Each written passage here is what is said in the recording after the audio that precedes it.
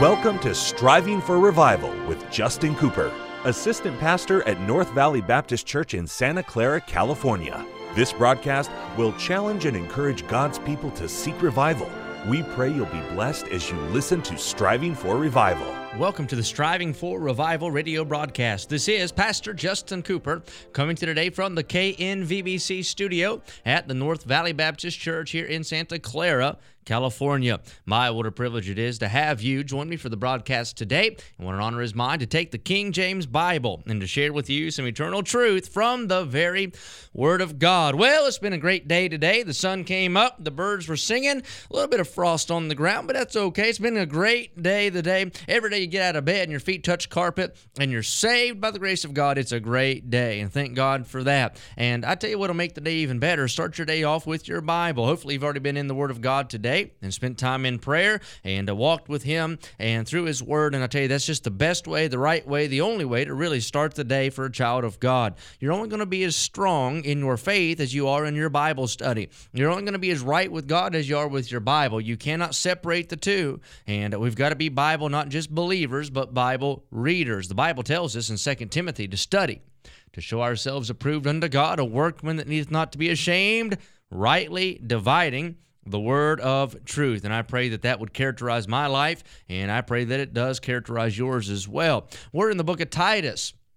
Now, we've been going through these epistles of Paul, verse by verse, and just explaining some things, making practical application as we go through. And we're going to look at the last few verses here of chapter number 2 of Titus, and we'll continue through chapter 3 next broadcast. And before I get there, let me invite you to visit helpfortoday.org, helpfortoday.org. Now, as you type it in, it's help and then the number 4, helpfortoday.org. And this is a free resource that we've put together, and the website is packed with articles, ministry helps, different things that you can use in your Christian life, in your church, in your bus, on your bus route, in your Sunday school class, with your choir, and it's all free. You just go there and check it out, and you'll enjoy helpfortoday.org, helpfortoday.org. All right, let's look together in Titus, chapter number 2, verse number 12, and we'll read down through verse number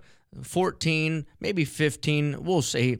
But I really want to emphasize some things we find in verse number 13 and 14. The Bible said, teaching us that denying ungodliness and worldly lusts. So here we see already what the grace of God ought to do in our life. Verse 11, the grace of God teaches us to deny ungodliness. We grow in grace. Grace matures us. Grace fortifies us. Grace tempers us. Grace helps us be more like Jesus. It teaches us to deny ungodliness and worldly lusts. The grace of God that saved us also schools us to make us to have that desire to be more like Christ, to be more godly in our life, all right? We should live soberly, righteously, and godly in this present world. If you're headed for heaven, you ought to go ahead and live like you're there now. If your citizenship is in a heavenly country, then go ahead and act like you're a citizen of that city right now. We ought to live a Christ-honoring life if we've been saved. In fact, when somebody says, I'm a Christian, the word just means you're a little Christ. You're a reflection of Jesus Christ, and that ought to be true of our life. Somebody ought to be able to look at you and tell that there's something distinct and something different and something very unique about you. Now, I'm not saying that we just don't ever preach the gospel and don't win souls verbally with confrontational. No, I would adamantly say we do that. That's exactly what we do. But there ought to be something about your life that is markedly different from those who are not saved. And that ought to be this denying ungodliness, this denying worldly lust, this sober living, righteous living, godly living, even in this present world. Noah lived godly in a godless day. So you can as well. It's possible. You can get the job done. We can live for Christ. The Holy Spirit within us empowers us to do so. Verse 13, looking for that blessed hope and the glorious appearing. What is our blessed hope? Now, thank God for hope, but I like it when you tag the word blessed in front of it. That's a good hope. That's a blessed hope. And the glorious appearing, here it is. Here's what our hope is, the appearing of the great God and our Savior, Jesus Christ. We have hope that is steadfast and sure. Jesus promised us in His Word that He was going to come again and receive us unto Himself, that where He is, there we may be also. And He always honors His Word. He always keeps His Word, and thank God for Jesus. He didn't just die on the cross and rise from the dead and ascend into heaven, but that same God, that same Jesus, Jesus will come again in like manner as he went. And one of these days, he's coming for me. He's coming for you if you're saved. We'll hear the shout and we're out. We'll hear the trump and we'll jump. The sky will roll back like a scroll. Jesus will descend in the clouds. We'll be caught up together with him, and we'll meet him there in the air. And thank God, so shall we ever meet the Lord. That's our blessed hope, that appearing of our great God and Savior, Jesus Christ. And verse 14 has a very powerful phrase in it, and I was reading this this morning, and notice this phrase, and I want you to see it with me. Here's what it says: who gave himself for us. What an amazing statement. Who gave himself for us. He was not taken by force. He was not captured by tact or by a scheme that he was unaware of. But Jesus willingly gave himself for us. Elsewhere in the Bible, there's a verse of Scripture that says, thanks be unto God for his unspeakable gift.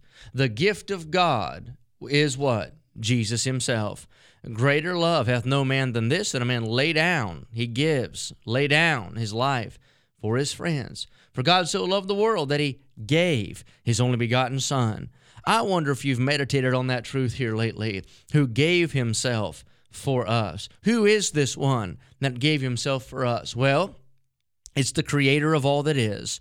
He is the one who sculpted the world. He's the one who raised up the mountains. He is the one who trudged out the rivers. He's the one who sculpted those seas. He's the one who covered the land in vegetation. He's the one who put the clouds in the sky. He is the one who put the stars in their spot. He's the one who put the planets in their positions. He's the one who holds Earth in its orbit. He's the one who gave the cow its moo and the dog its bark and the lion its roar. He is the one who put the birds in the sky and the fish in the water. He's the one who formed man out of the dust of the ground. He's the one who's the creator. He gave himself for us. Who is that one who gave himself for us? He's that one who's always been. He's the God who's from eternity to eternity, from everlasting to everlasting, from horizon to horizon and beyond the point of horizon. He's always there. That's who he is. Who's that one? He's eternal. Who's that one? He's powerful. He is the one who is the omnipotent one.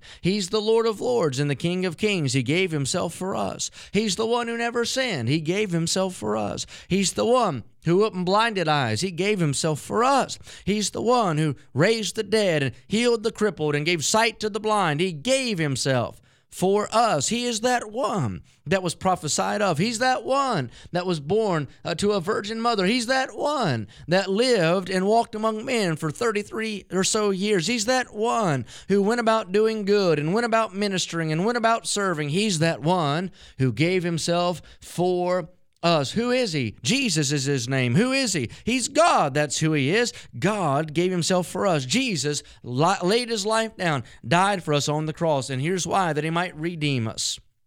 Oh, we owed a debt we could not pay, but thank God he paid a debt he did not owe. And I'm glad that Jesus paid the price to ransom us. He redeemed us. For as much as you know that you're not redeemed with corruptible things as silver and gold, which you've received from vain tradition of your fathers, but with the precious blood of Christ. What can wash away our sin? Nothing but the blood of Jesus. Redeemed, how I love to proclaim it. Redeemed by the blood of the Lamb, bought with a price. Why? He wanted to redeem us from all iniquity. Sin and the condemnation of sin hovered on the horizon of my life. The guilt of sin rested heavy on my shoulders. The wrath of God abided on me. I owed a debt, for the wages of sin is death. But Jesus gave himself for us, that he might pay our debt, redeem us from all iniquity. But not just that, he purified us, thank God, unto himself.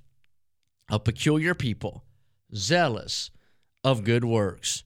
And Paul says, Titus, in the last verse of our text, these things speak and exhort and rebuke with all authority. Let no man despise thee. Here in Titus chapter 2, Titus has laid out the way that they ought to believe and the way they ought to live in Crete. Paul has laid out to Titus, rather, directions for doctrine and life. And those two things go together. You don't separate doctrine and life. What you believe ought to impact how you live. And how you live ought to reflect what you believe. And here at the close of this great chapter, he says, hey, listen, we live godly and righteously. Why? Because Jesus is coming.